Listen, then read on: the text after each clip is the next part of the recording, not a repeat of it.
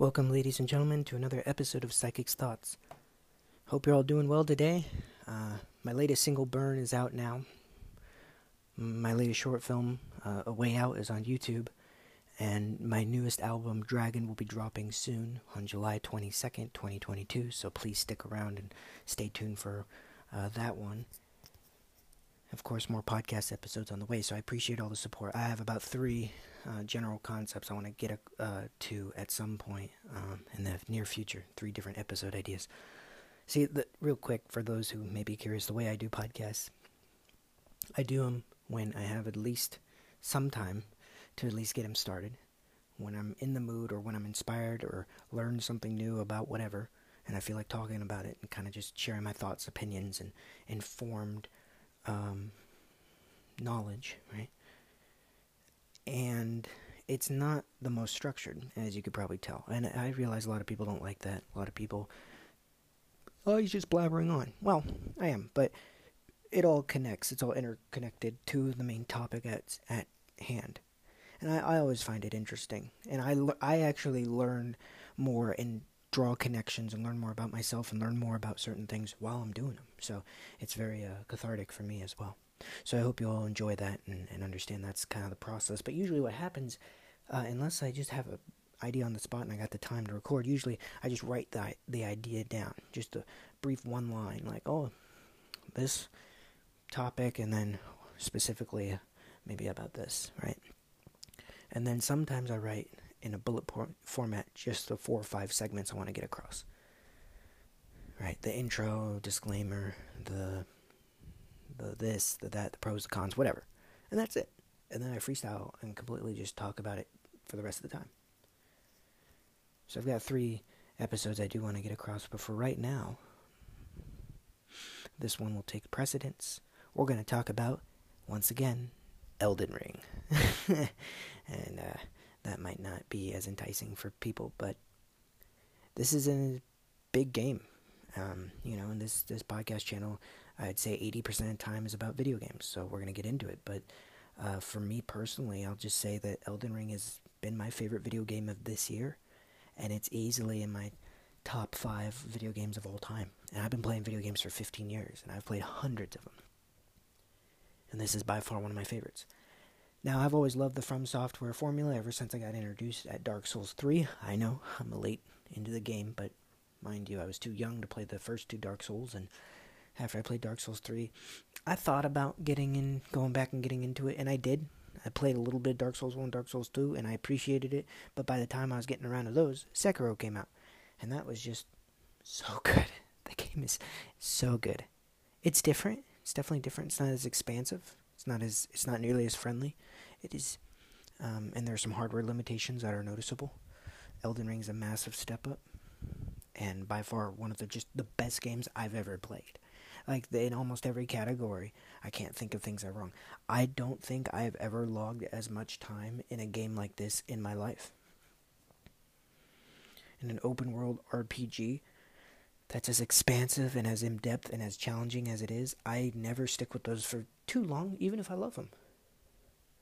They just don't grab me. Now, I've had 4 or 5 episodes on Elden Ring. So if you want to know more in-depth, or my initial thoughts after the first 2 weeks of playing, or 10 days of playing it, then the first 2 months of playing it, then you can. And I'll go back and reiterate some of those points, but I'm not going to go down the line and talk on things I've already spent hours covering. It's a waste of your time, it's a waste of my time. But I will just say, the reason why I love Elden Ring is because it's the refined formula from software. That Dark Souls-esque formula. But they've added quality of life and convenience points that make it more enjoyable. It's the first time it's open world, but that doesn't take away from it, where it could have very easily. It adds value. And it is the best open world game I've ever played, because it doesn't force you to do anything you don't want to do. Okay, maybe 1 or 2 areas you gotta do to unlock the next area, if you want to unlock the next area. But that's all. Every boss, every main boss, every smaller regional boss, every enemy is optional.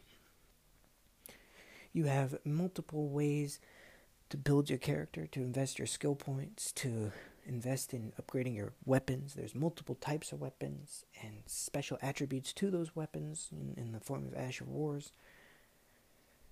There are more ways to tackle an objective than ever before. And on top of that, the traversal of the open world, for the most part, is flawless.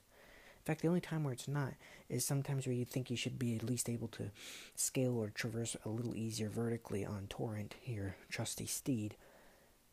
And you're not, and oh well. And then sometimes the fall damage is a little hard to gauge, and it gets a little frustrating. But it's okay.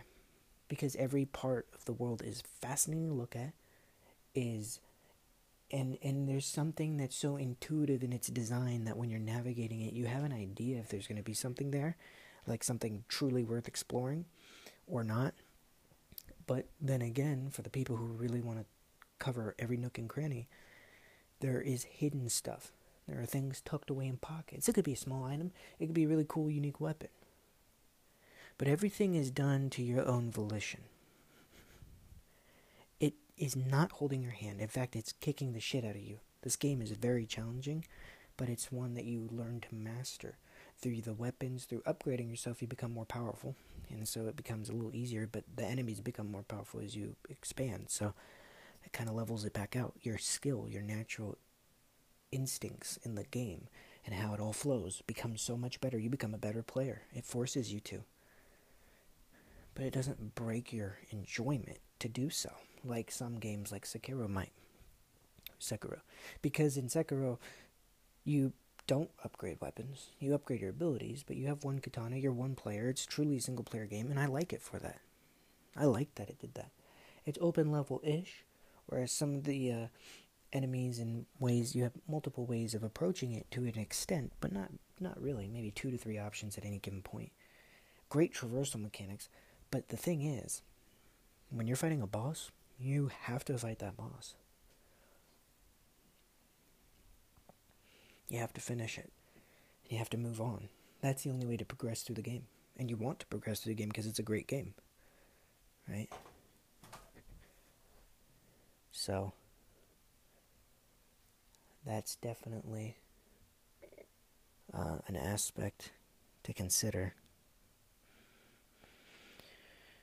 when you're doing game design. How much natural intrigue do you want in the game? Ubisoft doesn't give a fuck about that anymore. They used to.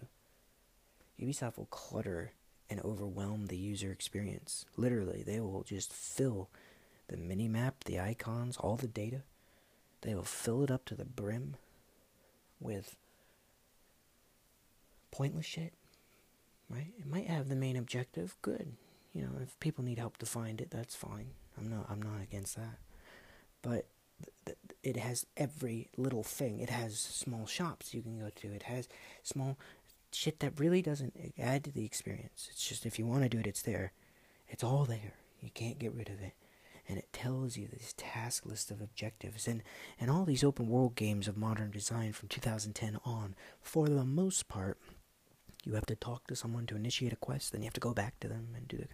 And the quests are where everything matters, where you actually get good experience and points and stuff, and where story progresses. And, you know, the narrative is sometimes very important and interesting, and you want to see that. It gets away... When you're playing Assassin's Creed, if you're not assassinating enough, you start feeling weird, because you're like, well, what's the point of the game? Like... Yeah, it sounds fucked up. All you want to do is kill. But no, you want action. You want combat. We're not playing a video game to watch a movie. If we were to do that, we would watch a good movie. There's plenty of great films out there that should be watched. Why would I play a video game that's not well made and not a good story and not well written?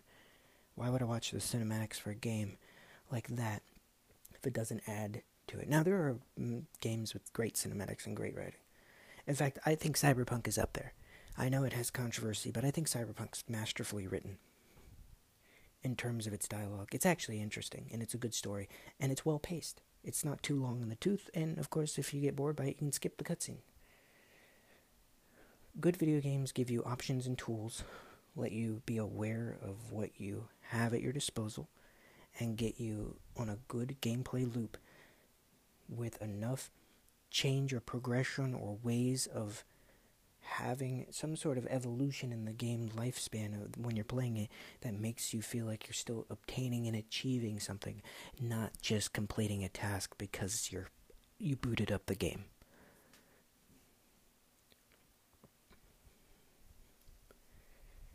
And a lot of open world games fail to understand that those elements, or maybe they understand it, but they fail to execute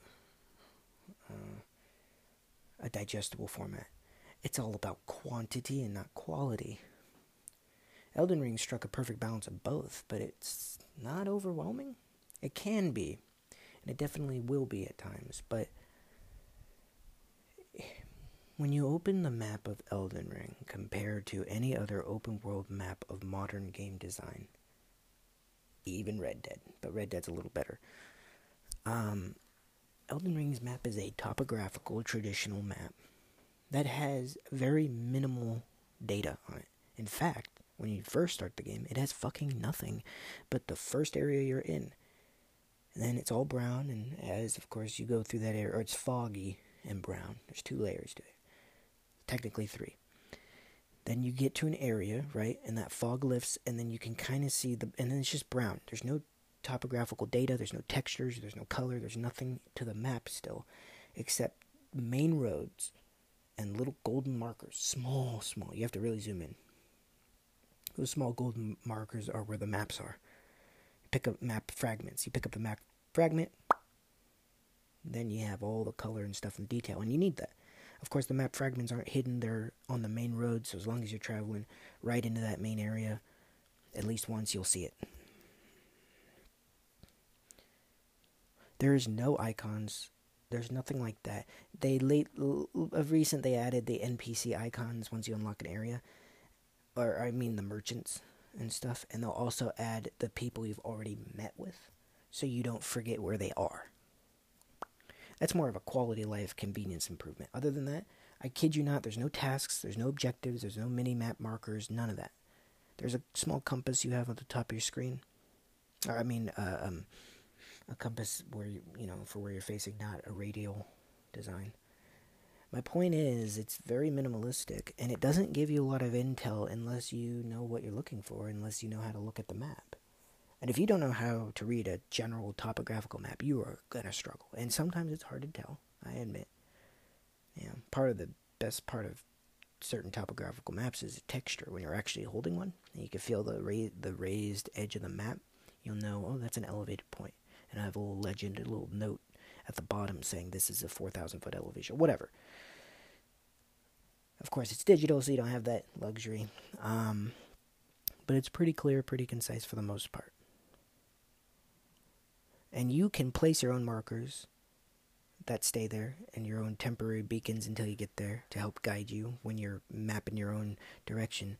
But there's absolutely nothing, and I really do mean this, there's no other game that does this. There's absolutely nothing or no one telling you what to do, and there's no box that you check off. There's nothing like that. You could meet somebody, an NPC. There are a handful. They're not too many. They're just probably about 20, 25. In a massive... This game is massive, by the way. And there's nothing on the map other than sites of grace when you find them, which are rest points, fast travel points, save points. Very important. The bonfire equivalent, right? And now they've added, once you defeat a boss, it's a general boss arena. It shows the name of the boss. And then, of course, the NPC, the merchants. That's it. That's all it shows on the map. And the name of the city, or the name, a little icon. But that's just dead center of that region. It's not actually, that's it. It doesn't show you, oh, there's a chest here. It doesn't show weapons. It doesn't show every boss, every enemy variant. You know how in like most games it shows, oh, there's a boss here. And it shows you all of them. You ever see a Ghost Recon Wildlands map? That's a phenomenal game, by the way. Another great example of an open world game, even though it's cluttery, even though there's a lot. It's a very fun game. I actually have nothing against that game, but its map design is cluttery. There's an icon for everything. I think you could filter them off, but anyway. So from the get-go, it does that. It gives you general suggestions on the map, this gold light, right? And general beacons that just kind of faintly point in the general direction of the next main boss of that region, mind you. So for people who just want to get through the main bosses and nothing more, they have that, and they're not completely lost. This game was designed knowing the internet exists, knowing people can look it up and will, if they want to, but I didn't look up stuff for the majority of my first playthrough. Every once in a while, when I saw a cool weapon, because I was scrolling through TikTok or Instagram, I wanted to get that weapon, I'll look that up to go find it. But other than that, I wanted to experience things naturally, and I'm glad I did that for my first playthrough, because that was a quality experience. I was constantly floored. It was the ideal way of instilling adventure through the player's choices and the consequences of their actions. So beyond that, with the variety of weapons, the skill points, the enemy types and the variants and how many enemies there are, how unique they all look. All the regions are a painting. They're intricately interwoven. They can be confusing, but there's only really 2 or 3 general areas I found truly confusing. The rest of it actually flowed and made sense even if I was never there before for my first playthrough. It just kind of made sense, and it was almost always intriguing. It was a perfect balance of an open world game filled to the brim with content and depth to it that I still feel like I've completed a lot of it. There's still probably a good 20% I just haven't seen yet, and I'm on my second playthrough, and I've pushed over 200 and I'd say 220 plus hours now. That's how much content is there, but if you just play for 45 hours, you could still finish the game and have a lot of fun doing it. And at no point is it telling you how to or forcing you. And that was one of the most important designs, as well as being able to quickly summon your steed to jump anywhere, and the fast travel points. You can fast travel anywhere as long as you're not in combat, even if you're not at a site of grace. And of course, you can only fast travel to points, site of graces that you have activated and found. Duh. Otherwise, what's the point in exploring the world, at least the first time? And that's it. And then it's the Soulsborne formula, right? You got your sword, you got your weapon, and you try to fight. You can do magic, you can do ranged. Ranged combat is now more of a thing than ever before, and there are unique ashes of war, and there are two types of weapons. There's the named weapons, and the non-named. Non-named are pretty versatile. You can slap almost any kind of armament. Any kind of ash of war to it, which is a modular thing that you can equip that will give it an extra unique characteristic to it and some perk buffs. So if you add a Flame of Ardent or whatever it's called, it can to a katana, which is just a base weapon. The katana's already a good weapon, does bleed damage, quick, good range. It's one of the better swords in the game, actually. Add that to it, it adds a little fire damage, and then when you use the special ability, pressing the left trigger, it will shoot a flame thing and use a little bit of your FP, the blue bar, a little bit of your magic. So anyway, that adds a level of intricacy to weapons that already are intricate enough in its natural design, with a light and heavy attack, with different movesets, different combinations to it, of course with different armor and other abilities. And then on top of that, they're named weapons. Now they're generally rarer, more powerful from the base. You can't customize them much, and you can only upgrade them plus 10, whereas a base weapon is plus 25. But here's the kicker. Their special ability is unique to them, and you won't get it anywhere else for the most part. And they're usually pretty incredible and pretty fun to use. In fact, I use named weapons now. I don't really use base weapons, but base weapons are perfectly fine. And I have both, and I like both. And of course, you got your armor, you got your talisman that give you little buffs and things. You got your skill points that you allocate in. Right? And then you get better. You got blocking, you got dodging, you got stabbing, slashing, jumping, special abilities. Its gameplay loop is golden. It's very solid. It's extremely fun. The combat is well paced. It's very difficult, but it's also not unfair and unbalanced. And it strikes a perfect balance of combat fun and RPG exploration, I should say. And for me, loving this formula and loving what they did to the game, not making me feel bogged down by the weight of an open world game, but making me want to naturally explore. I've never spent so much time or had so much fun in an open world game in my life, and I think this is by far one of the best games I've ever seen, played, or heard of, and it's an absolute masterpiece. And even if it's not your style or if you don't like it, I think everyone who likes video games or and appreciates the art form should be inclined to at least pick it up at a friend's place, at the very least try it for a couple hours, and just so you get an idea. You don't have to love it. There are plenty of people who don't, and you don't have to buy it. But I do think it is just one of those things that most people should at least experience briefly so they understand why it's so important to the culture of video games. Because Elden Ring is by far one of the best games I've ever played and is an absolute masterpiece. So, let's get into some of the more recent news and what's to come for Elden Ring about 4.5 months in. Stay tuned. Welcome back, ladies and gentlemen. By the way, I have beaten the game once. I'm on New Game Plus 1. Journey 2, if you will. I'm level 215, and I'm having a fucking blast. And actually, I started on PC, and I got to the Frozen region. Got to about a level 100. And I bought it on console to play with my buddies.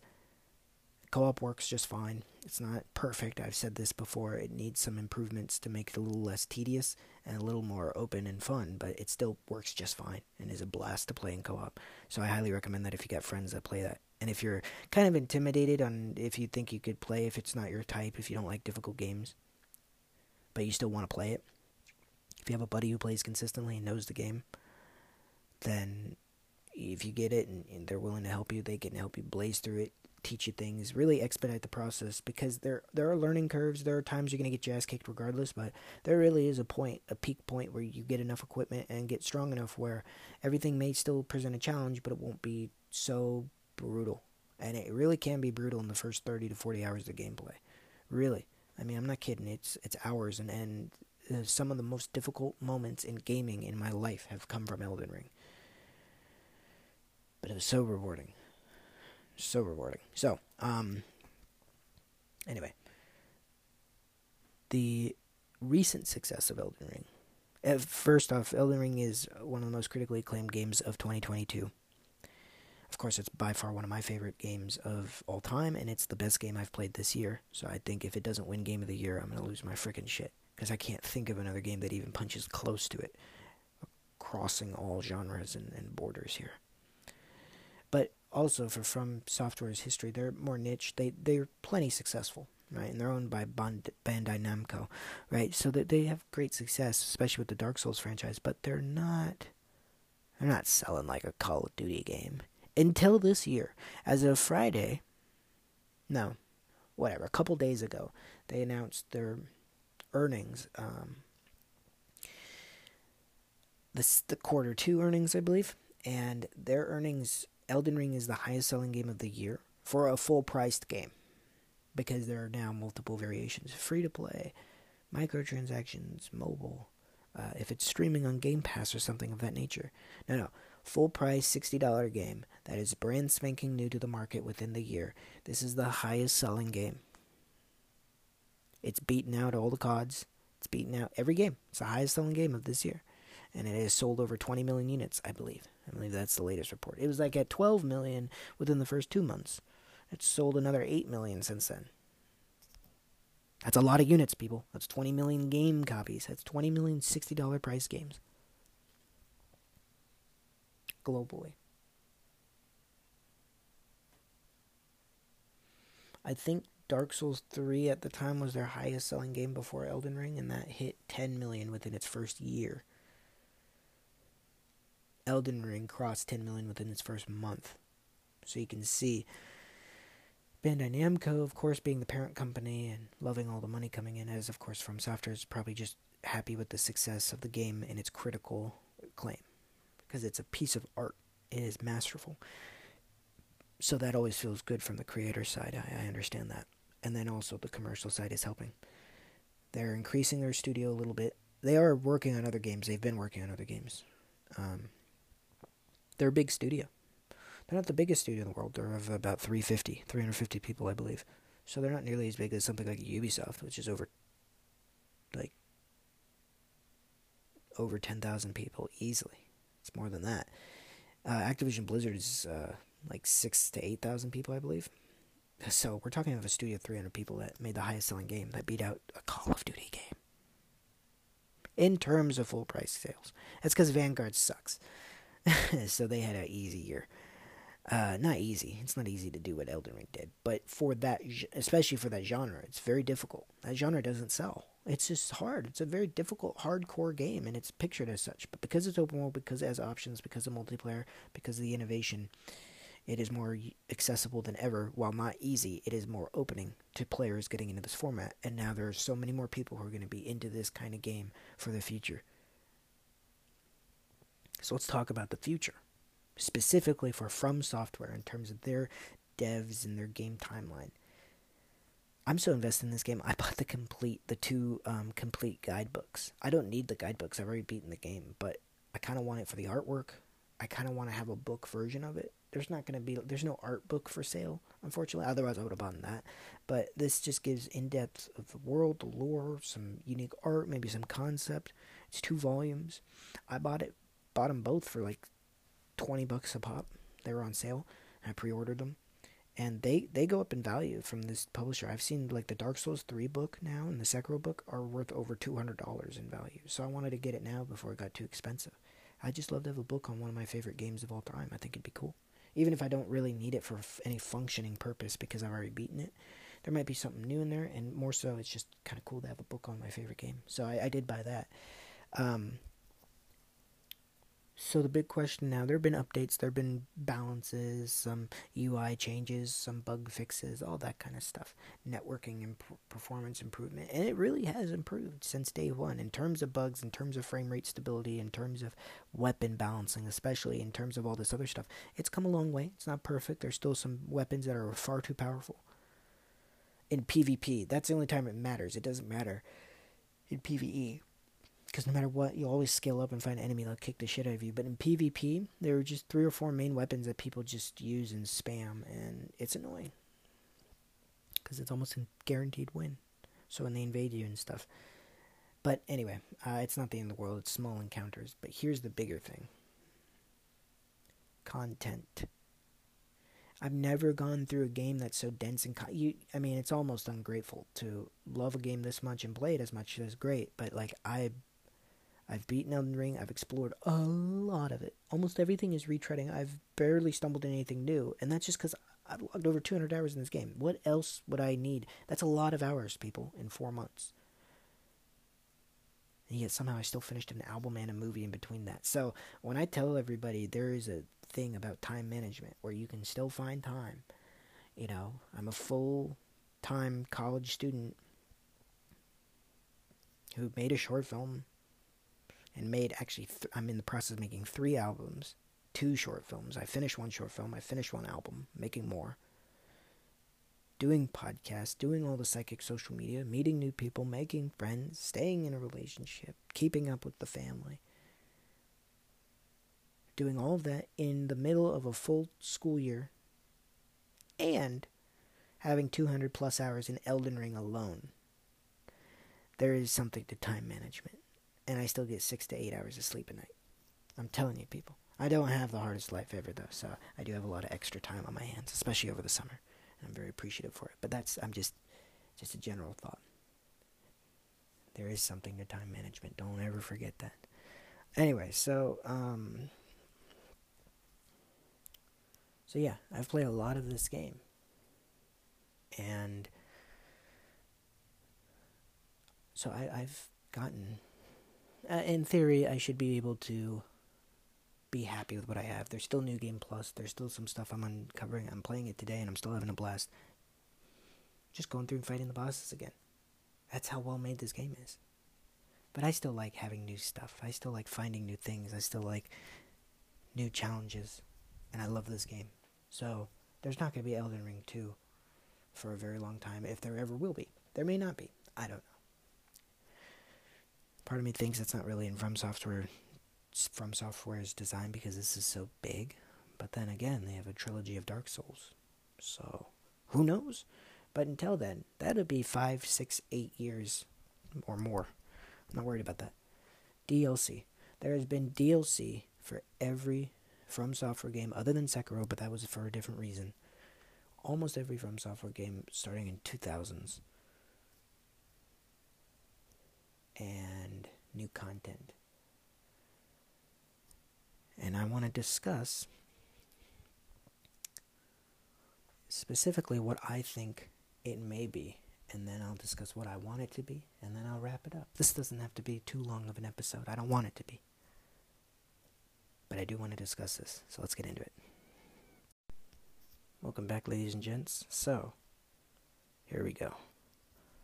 What do I think? There's only been rumors. There's no official confirmed DLC news. So, as of July, what's today? The 10th? 9th? As of July 9th, there is no confirmed DLC. It's all speculation. Now, the story. There is a story. It's more locked behind the lore, but it's also more present than any other From Software story. Of course, it's written by the George R. Martin, right? Yeah. The R screws me up. I was going to say Tolkien. It's not. You know, the acclaimed writer of Game of Thrones. He and Miyazaki wrote the storyline for Elden Ring. And it's a great storyline. It's very interesting. It's hard to follow to an extent, and I didn't get too into it. I was more into the game and the lore and the atmosphere, but I will say this is basically what it is. The lands between. This beautiful golden era kingdom fell to grace after the Knights of the Round Table, essentially. I'm butchering the story. I don't know all of it. It's very complex. And I didn't follow it all. I watched the cinematics. I kept up on some of the lore, but I was just too interested in playing the damn game, not worrying about the story. That's just how I do in games like this. Anywho, they're all assassinated by the Black Knives and da-da-da, and then chaos reigned, and then somebody tried to take control, and then there was a battle for the ages, and you become tarnished, and you wake up in a crumbling world falling from the grace of the golden era, and you are trying to restore your power and claim your rightful throne as the Elden Lord to reign supreme above all and bring light back into the darkness of the world. That's the best I got for you. And by doing so, you have to slay all of the main bosses, which are of the Round Table, the people who are in charge, essentially, who fell from grace. Good versus evil, angels versus demons, dark versus light, all that stuff. And it's great. It's well executed. It's very interesting. And there's so much more intricacy to the characters, right? And to the origin and the weaponry. I mean, there really could be its own book. I'm not doing it justice in its story, so I apologize for the fans of the storyline. I'm just doing a quick recap so people kind of have an idea of where it kind of leans in this high fantasy world. More importantly, though, there are pockets of the story that can be explored furthermore via DLC. Some people think that Mikola, who is the slain queen, I believe, or princess, stuffed in an egg at Mogwin's palace, as me and my buddy says, the egg lady, she's dead by that point. And then, of course, Melania, the bane of everyone's existence, her blade is of Mikola, so she stole it. Or something. It's very weird. It's these brother and sister dynamic or something. I don't get it. But my point is, there's a lot of intricacy, and there's still a lot of open-ended questions that can be answered via DLC storylines. Content that was either clearly cut or just didn't fit the final build of everything because, for whatever reason. I guess that's what cut means, but sometimes when people say cut, the connotation is it was cut because it wasn't good or didn't work well or something, and sometimes that is the case, but other times it's just because there's something more favorable that kept it all better across the board. I think this game was perfectly edited. Of course, I don't know what they cut out, and I don't know what they kept in that might have been worse than what they cut out, but from what I could tell, this is pretty great. And if anything that like was cut out just because it didn't fit the ship release date, or it was too buggy and they needed time to rework it, or it just didn't make sense in the main game, if they put all that work in it, why not put it in as DLC? So there's a question about that character. Maybe we see what happened to them. Maybe it follows after. Maybe it follows the Black Knives and before, like the goal, like it's a time traveling DLC, which is plausible. You'd think that's ridiculous. It's plausible because when you fight the dragon Placidix or whatever the fuck his name is, when you fight that big ass scary dragon, which is a dope boss by the way, highly recommend it. It's optional, but it's worth it. To fight him, you go back in time. Like it rewinds time to the era where he was alive, because when you're in that place to go to him, he's fossilized. So basically, you're the cause of his death and his fossilization by going back in time. So you could do that in either certain areas or in the entire next DLC could be that. And you could see how the order fell. And maybe you could take part in being a guardian to try to prevent it in some capacity. I don't know how that'd lend to an open world. That seems more of a linear mission structure, but I don't know. I'm not a game designer, but anyway, my point is there's a bunch of different multiple, I'm just naming a couple for example, but there's multiple different avenues for the storyline. And that lends to the design of an area. Now, in the history of From Software, when they add DLC, their DLC is usually regarded as actually their best content because it's polished. Now, they doesn't take away from the base game. Everyone says the base games are so well made, and they are. At that time, sometimes they're just masterpieces. But the DLC is just polished and improved forms of that. That's a little more fine-tuned and focused, and it's already coming off the backs in the development of the game itself. Everybody already loves it, and they're hungry for more. So there's a different expectation and context to the DLC. There's not as much pressure for if it's not great, because it's truly optional. It's not required to enjoy the game. It is a different price point. It's cheaper, and it's not as much content. So there's a level of expectations that are different. And the developers have time to see what worked and what didn't and truly figure it out. Because their games are so in-depth, people will be playing it for months and months and still love it. And by the time they drop DLC, it's usually perfect timing. Now, when Dark Souls 3, which was a 2014 or 15 game, I believe, dropped, its DLC took a year to come out. And its DLC was massive. Like another 10 hours worth of gameplay at the very least, I believe. A whole different region. It was great. I actually played the DLC. It was phenomenal. But so the question is, with Elden Ring being their biggest game by far, by a metric fuck ton, how long will it take to get some new content out? And how do you do that? Right? There have been balances, there have been content fixes, but as of the game dropping to now, there has been no new content included in the game.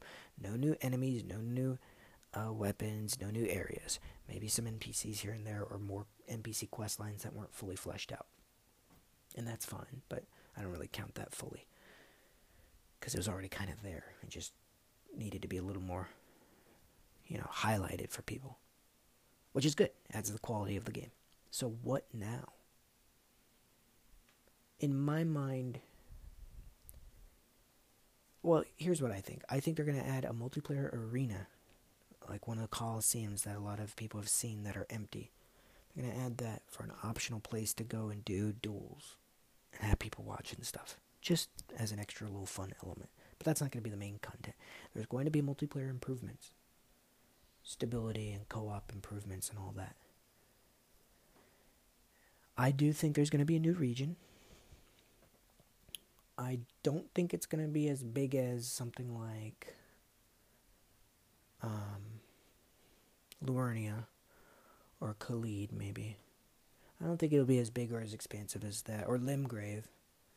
It might be the size of the royal capital, which is pretty big, but it's compact and dense because of its streets. So it might be that size at its biggest, and it might be as big as the Halig Tree area, or the crumbling Farum Azula.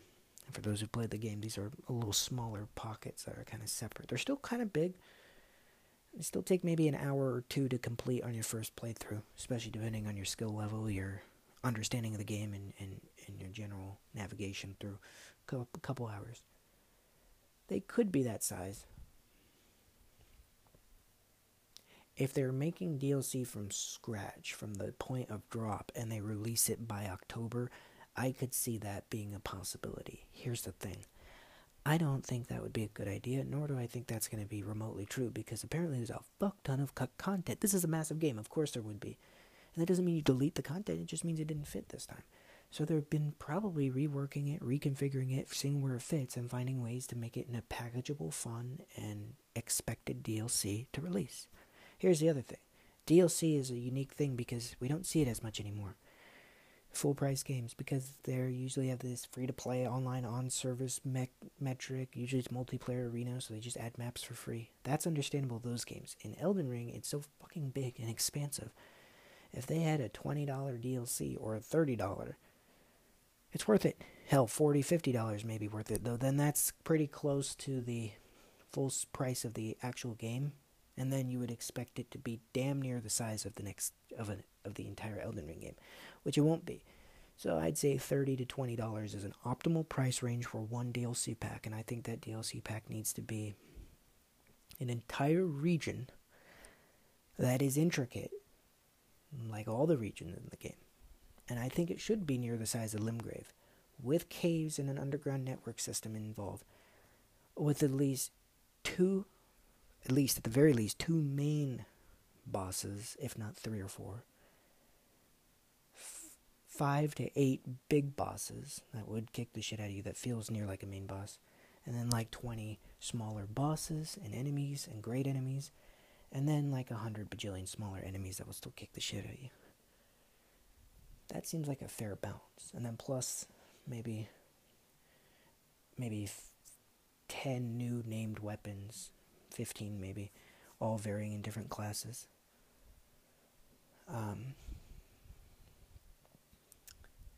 Some new magic and potions and stuff. Maybe a couple, 5 or 6 new talisman. Some new spells, incantations, all that. And then, of course, maybe 5 or 6 new base weapons. Or more. With like 2 or 3 new side quest lines. All in all, a region like that, that's a pretty big one, pretty dense and intricate, could add another 10 to 15 hours worth of playtime, give or take.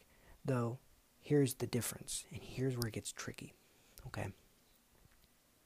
First of all, I think there shouldn't be just one DLC. I think at the very minimum, if they only do X amount of DLC and then they're done with new content for the game other than just general bug fixes and balancing, but general new content, I think at the very least they have to have 2 main DLC packs that are quite big, quite expansive, and worth the bang for the buck. And if they gotta do a season pass deal where it's like $40 to get both when they come out, great. I don't care. That sounds great. But here's the thing. I think it should be 2 minimum. If they're not going to keep doing them continuously, which they probably won't. They'll probably only do 1 or 2, which is a shame. But I hope they don't just do 1.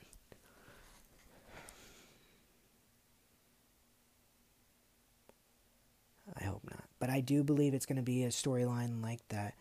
I do believe it's going to cover an area that's familiar, but is a new region. And I do actually believe it's going to be a medium-sized area. It's not going to be as big as Limgrave, not and more intricate than Liurnia. Might be like a smaller, like a 25% smaller Khalid, or Khalid, or however you want to pronounce it. That place is kind of intricate. It's a little expansive. It's got a lot of moving pieces to it. It's got some underground networking. It's definitely an interesting area. Really cool.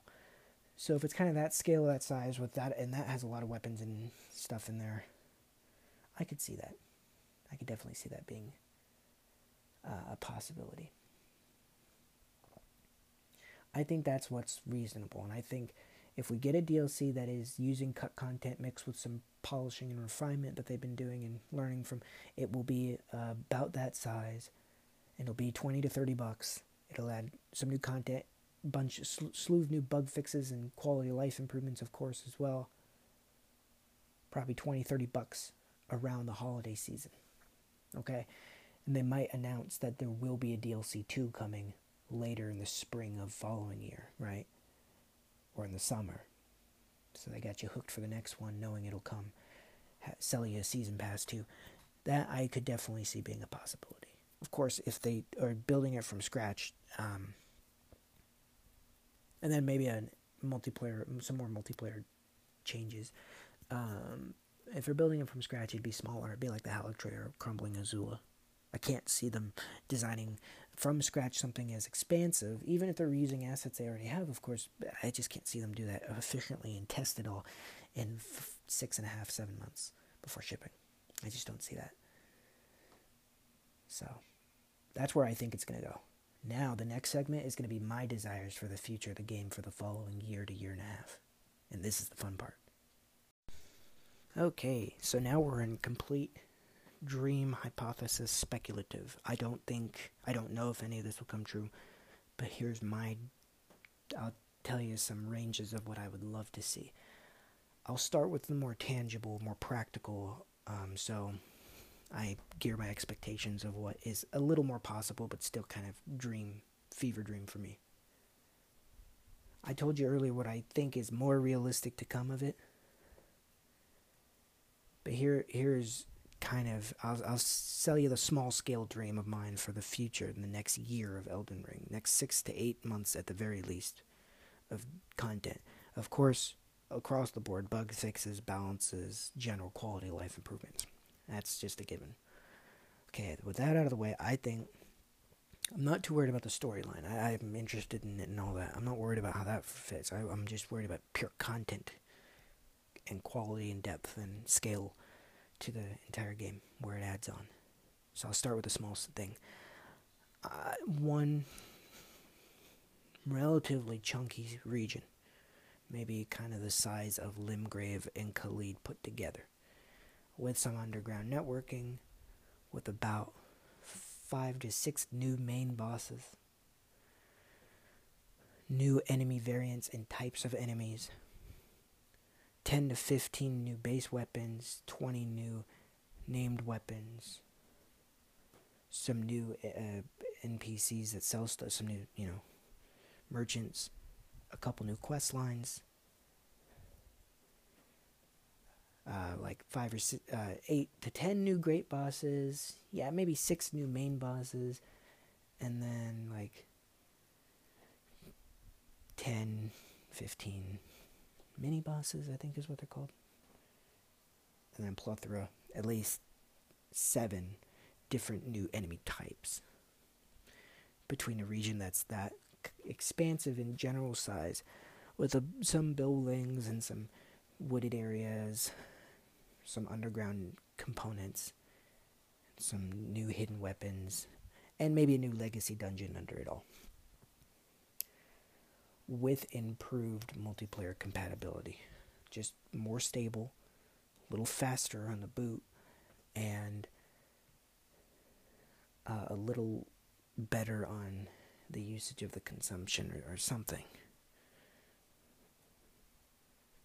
That's like more expected, lower scale, if they're reusing or using cut content, kind of intertwining it all together, but still giving us a plethora of content that is fresh, new, and expansive enough. Doesn't, for $30, if that came out in November, that'd be kick-ass. Now,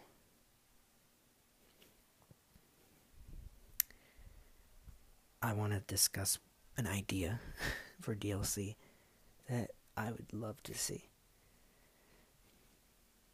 Highly unlikely, just because of how expansive this would be. Basically, it's Elden Ring 2.0, just not quite. Now, why would they need to do that? They don't. They really don't. They made a masterpiece. It's perfect the way it is. But here's the thing. I've never consumed this much of a game this quickly. Any other game would be like, okay, you have enough. I don't need more content. I gotta get through all this. This game, I'm like, oh my god. So, we could wait for Elden Ring. But if they have all this cut content, give it to us now. And when Elden Ring 2, if that ever is made, comes out in 10 years, it'll be completely different and an improvement. So, not worried about that. Here's what would be great. Either if it was between 1 or 2 DLC. Almost. Maybe like half of the entire size of the current map. So it's almost like a new game. Remember, that's not highly unlikely from a critically acclaimed, really efficient studio that has made their biggest, most expansive mode that has become their most profitable. You know who did that last time? CD Projekt Red with Witcher 3. Witcher 3, when that came out, that was their biggest game in size and amount of content. Almost very similar to Elden Ring. It's a different style of game, but it's very similar in terms of its depth, its content, its improvement. Its critical acclaim, it won every award known to man. It was their highest selling game of all time. Sold like hotcakes, shot them in the stratosphere, and they made 2 DLCs. And those 2 DLCs, both of them combined, equal near 40 to 60 hours of more content, which is, just so you know, the size of most average open world games. Now, Elden Ring is a little different. Elden Ring can take 200 hours if you take your time. I had to restart my build, so that knocked out about 80 hours and put me back to square one. And it wasn't like New Game Plus where you have your shit. No, dead square one. Right? So that's partially why it took so long. In reality of actual gameplay, if I just stayed on one build, probably I would have been near the 150 hour 120 hour mark by the time I completed the game. And I explored a lot. And I did a lot of side quests and extra content. Main storyline, if you're just pushing through and doing the bare minimum and just upgrading a little bit, you could complete Elden Ring in about 30 to 40 hours, depending on your skill. Maybe even 25 if you're good and you know what you're doing. Extra content that you want to explore lightly, some side quests, some things to find, bumping it near 60, 80. Taking your time, really learning it, exploring every nook and cranny, just having fun, forgetting what you're doing half the time, circling back, all that will bump you over 100, 150, 200, so on and so forth. Especially if you start New Game Plus, which I have. So, I'm just talking for the first playthrough. And not counting me starting over from square one. Because I was at the frozen area, I beat half of the main bosses, I was level 100, and then I started over from square one and did it all over again. Now, I had more know-how, and so I got through that first segment a lot faster, but it still took me time. So, yeah, I'd say about 100 hours, if you're really just kind of enjoying it and taking your time and exploring, you could beat the full game and have enough of it and have fun and really explore. If you're speed running and rushing through, I'd say anywhere between 15 and 30 hours you can get through the main content, and then kind of the middle ground, 60. Just kind of a scale of what I think. So that 200 hours is the 100 hours that I had to add to 150 hours I've done beating the game and being in New Game Plus. So in reality, I've actually spent about 150 hours in this build. The one I'll remember the most, the one I have all my progress on now. So, here's what I'd love to see. Dream scenario. Like I said, massive map addition.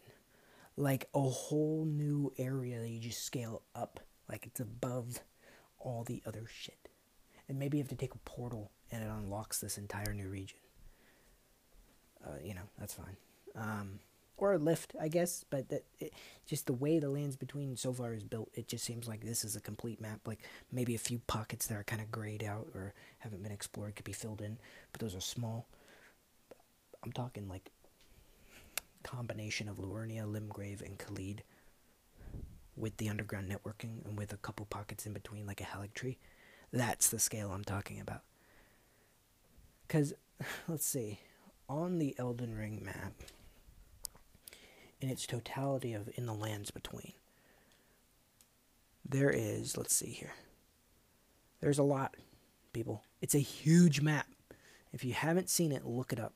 It's absolutely ginormous, and to think you traverse it by steed or by foot at first to unlock everything. And there's teleportation stuff. But there are, for regions, there is the starting region, which is a part of Limgrave. Limgrave is probably the biggest segment. It's the opening segment. It's the one you see in all the initial gameplay. Then you have Khalid to the right, the fiery hell point. Then to the left, you have Liurnia. There's lakes. It's mostly just lakes. There's some intricacies and caverns and ravines, but it's mostly just the lake. Then you go up and you cross and you get to the Altus Plateau, which leads into the royal capital. And then to the left, you kind of have this rocky mountain region and the volcano manor, which is just a small pocket. But that entire region is called Altus Plateau, and you go up to the right, and you get the mountaintops of the giants, and you go up just a little higher, and you get the Halig tree stuff, I believe is what it is, yeah. And then down to the right, off in its own island, next to Khalid, off in its distance, you have the crumbling Farum Azula.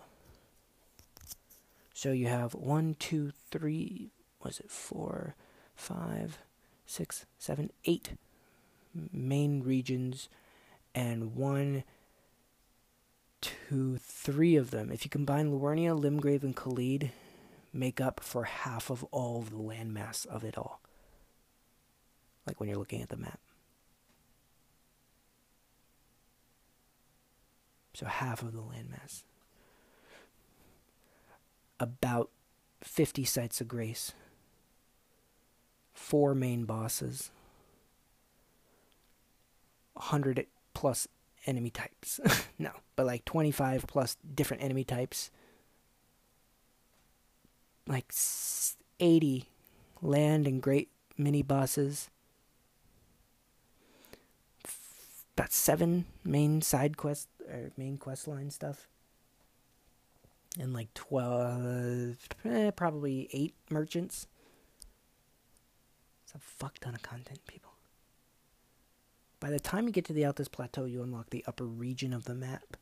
And that's Altus Plateau, leading into the city, with the Volcano Manor off to the pocket, and then, of course, Mountaintop of the Giants, the snowy area. And, of course, you have your 2 Halig tree and your crumbling Farum Azula, little small islands that take more than an hour to 3 hours to complete, give or take. Other than the boss. The boss is pretty challenging on those, but very challenging, especially Halig tree. That's where Melania is, so, I mean, that's like a final area. Like, I mean, you're damn near the finishing point of the game when you get to those spots. They're incredible. Incredibly designed.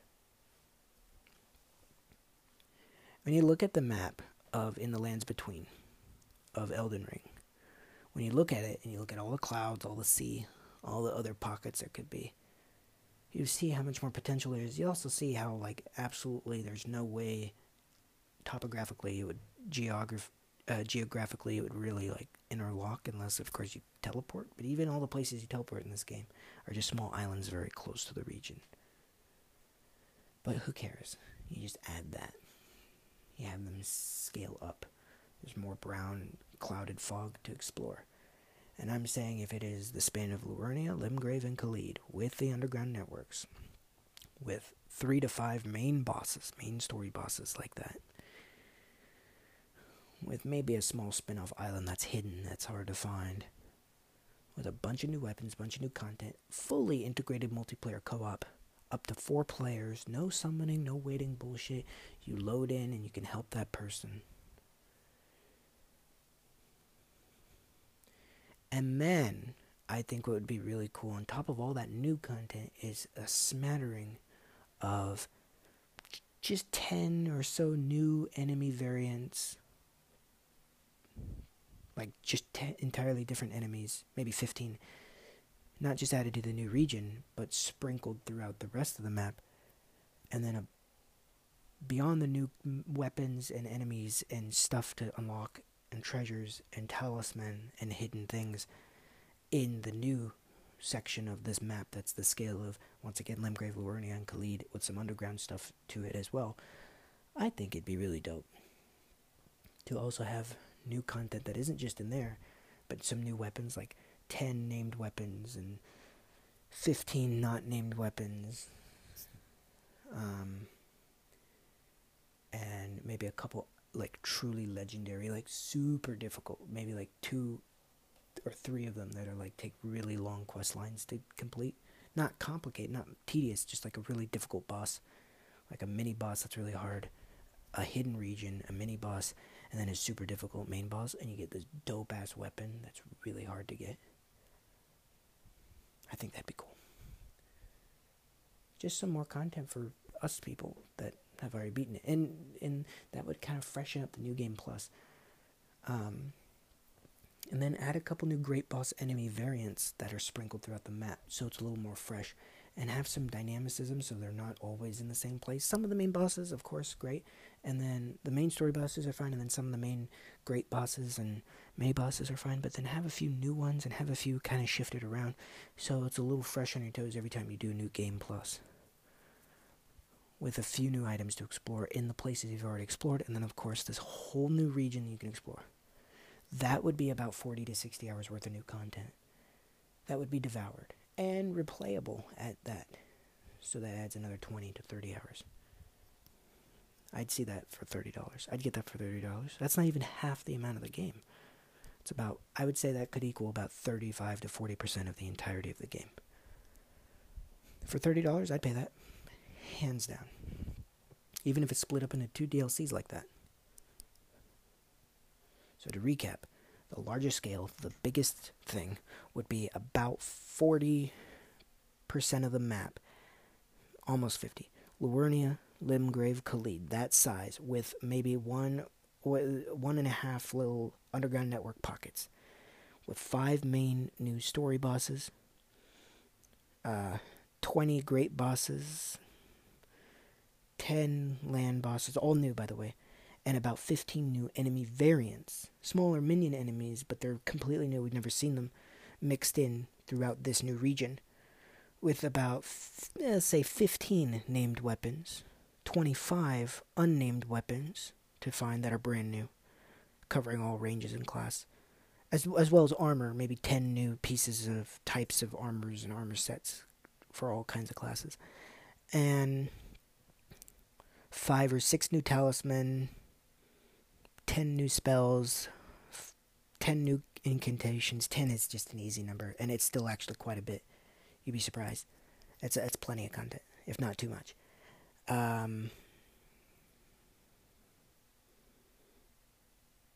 Fully integrated multiplayer. No more summoning, none of that shit. Well, maybe. I'll get back to that. And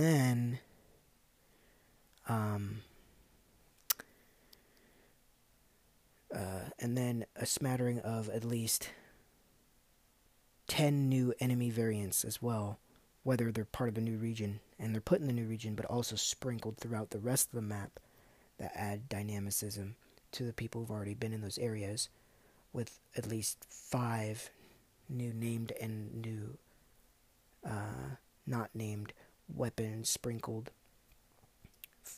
or maybe 10 or 15 for that matter, since they're unique, sprinkled throughout the rest of the map of regions we've already explored, and maybe 2 new great, or 1 new great boss for each region that we've already known about, Khalid and all that.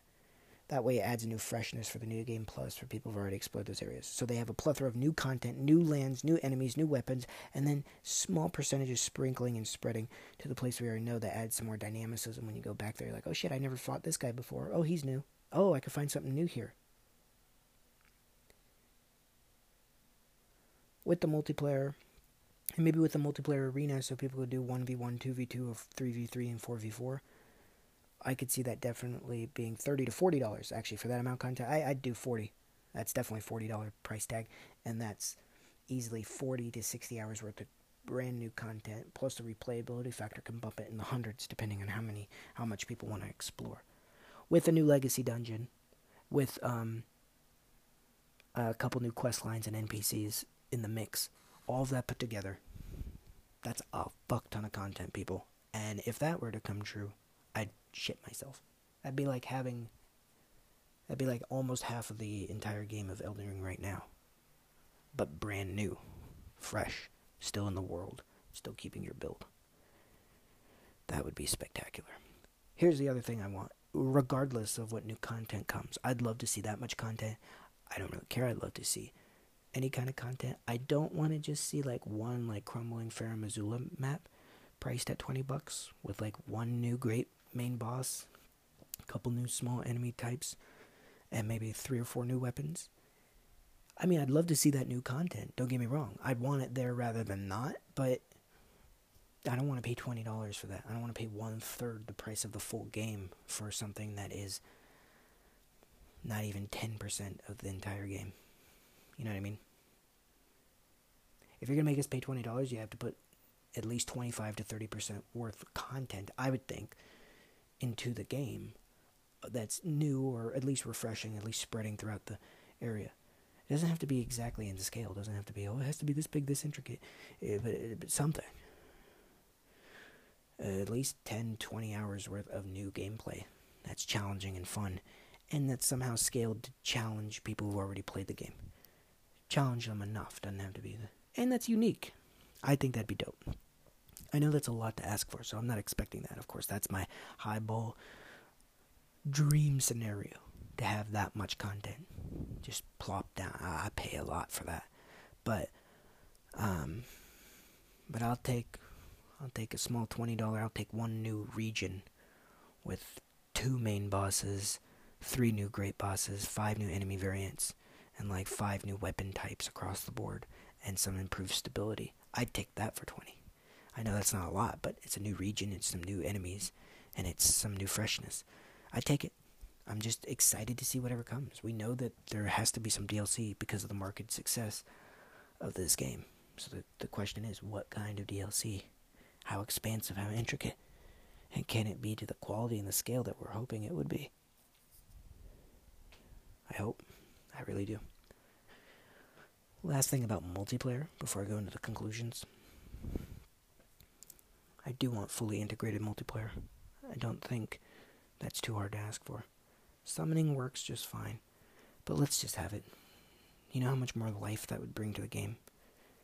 And make it cross-play.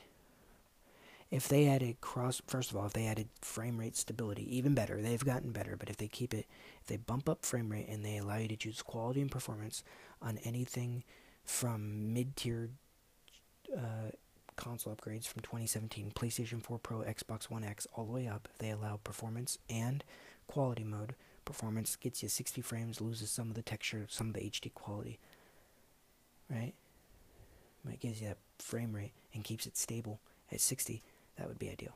If PC already has a stable 60, if it could be bumped up to 120, I doubt they'd be able to do that on the engine, but that'd be cool.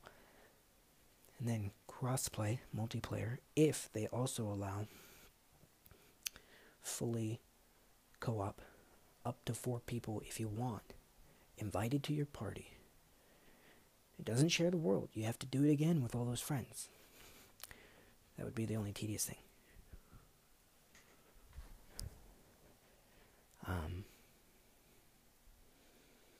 But here's to balance that out for the people who are like, oh, you need to experience it again.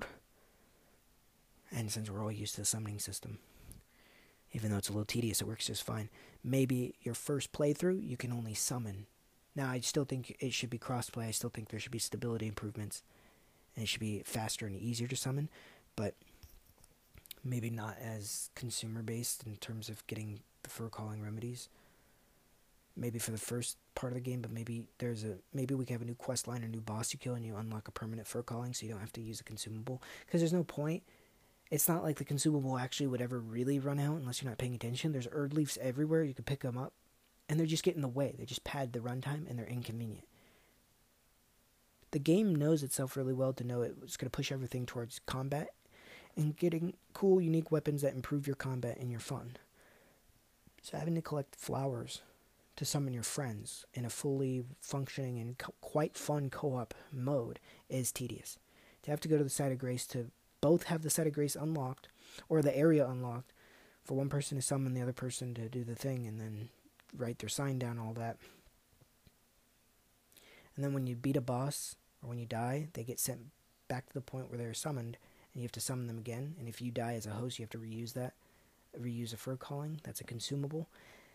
It works fine, it's just inconvenient, and it's tedious, and it's time consuming, and it takes away from the getting in and playing and just having fun. So I think if they have crossplay and they have fully integrated co-op, but maybe, so people don't get their panties in a bunch, the first time through, because you're gonna want to play this game all the way through. I don't see how you wouldn't. First time through, and it might be an extra bonus reward to beating the game, you do have to do the traditional summoning. And if they made it a little faster, a little more streamlined, that'd be great, but that way you just have to endure what everyone else did. It works just fine. And then once you do that, everything on that New Game Plus, you can instantly party up to 4 people. That'd be dope. Well, what if someone's already New Game Plus and someone's new? If the person that's new is hosting, they have to summon. The person who's not. It's not that it's not built in there that they couldn't. It's that they're literally locked out, like an area that's not locked, that's not unlocked for them. They're just not allowed to yet because they haven't beaten the game. That's like one reward, kind of like free play in Lego. You know, just kind of like that. That'd be cool.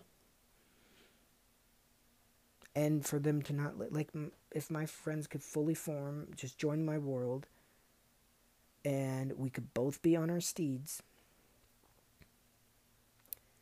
and it doesn't disconnect or boot them if anyone dies. If they die, they just respawn at the nearest site of grace that we both reached, or it's just everything is the same pretty much, other than we have our steeds, and then when we kill a boss, we're not sent back to our world and have to reinitiate summoning. Because right now, the way it works, as well as it works and as fun as it is, and it's worth it if you have a friend who wants to play with you, it's definitely worth it and super fun and can make things easier. It's just, you have to have enough of the fur calling remedy, you have to activate it. It is a consumable, then the person has to draw their summoning sign, and you have to both be at the same spot in your own world and have it unlocked and have that side of grace or whatever. And then you summon it, give it a second, and then they're there, and that's all well and good, and they help you fight. If they die, they don't lose their runes, thank God, but they do get sent back to the world, and you have to reactivate that. And or if you kill the boss, mini-boss or any kind of boss, they get sent back to the world. And if you die, of course, they get sent back to the world. You lose your runes, you gotta grab your runes. And you can't be on your horse, on your steed, on Torrent, to explore. You have to take everything on foot. So I think New Game Plus, that should be a perk to beating the fucking game. You get fully integrated, up to 4-player co-op, no strings attached. Plus that new content would be dope. If me and my buddy could just be on our steed, traveling, finding new areas, exploring new stuff for the, New Game Plus is fun. I wish there is, I wish in New Game Plus, I like the scaling, I like everything about it, I wish they sprinkled a few new extra items. And maybe that could also be something. Every time you hit a New Game Plus, there's a couple new enemies, like bosses, and a couple new special weapons. And that would encourage people to get to like New Plus 9, play through the game 9 times. Why not? Fuck it. If you can, why not do that? Anyway, I love this game a lot, and I love to play it, and I want to play other games. I've played enough of this game to say I could always put it down and take a break and come back and have just as much fun. I'm so proud that I beat the game, and I keep having fun with it, so I don't have any more pressure to try to finish it, because I loved it so much. I'm like, I gotta at least finish this once. And now I'm in New Game Plus, and I wouldn't be surprised if at some point I hit New Game Plus 4. I'm just going to always come back and play this every once in a while, for a couple weeks maybe. So, yeah, I would just love to have some fresh new content that I haven't seen before, because it's still unique, it's still fun, it's always still just so fun to play. I don't mind seeing it again, but man, I'd love to see some fresh content. And I do think we're going to get DLC sometime within the next 6 to 8 months, and I just hope it's as expansive and as fun as the game itself. I want to thank everybody for joining me. I had a great time talking about this game. I go on and off it now that I've played as much as I have, but I really do love it. If you haven't played it, I highly recommend it. There is going to be some new content, DLC coming, some improvements, and there is a possibility it could be everything we wanted and then some. It could just be a middle ground thing, but nonetheless, having more content to this brilliant game, having more updates is phenomenal. The fact that this game isn't finished, the fact that it's so successful in terms of its financing, gives it support as a franchise, as DLC, as content, gives it prioritization and improvements on its servers and its stability. It really gives this game longevity because it's the best-selling game from Software, and they have some pretty good selling games. So Bandai Namco is going to really keep pushing it. And it's good because every once in a while you get lucky in a game that's really good in quality and deserves the proper resources after the initial game launch to continue some of its success. Not the same, but just to continue some new content and keep it fresh and keep updates so people want to keep playing the game so it's not broken and out of date. It's good when a game makes money as much as it does for that reason, because A, it rewards the people who work so tirelessly on it beyond the accolades, but then also it helps with the content down the line and the stability of the game. You know, if this game sold 4 million copies, we might see one DLC pack just for the love of it, and that's it. This is going to be a franchise now. It's their highest selling game. There's no way Bandai Namco isn't trying to figure out how to make this franchise grow.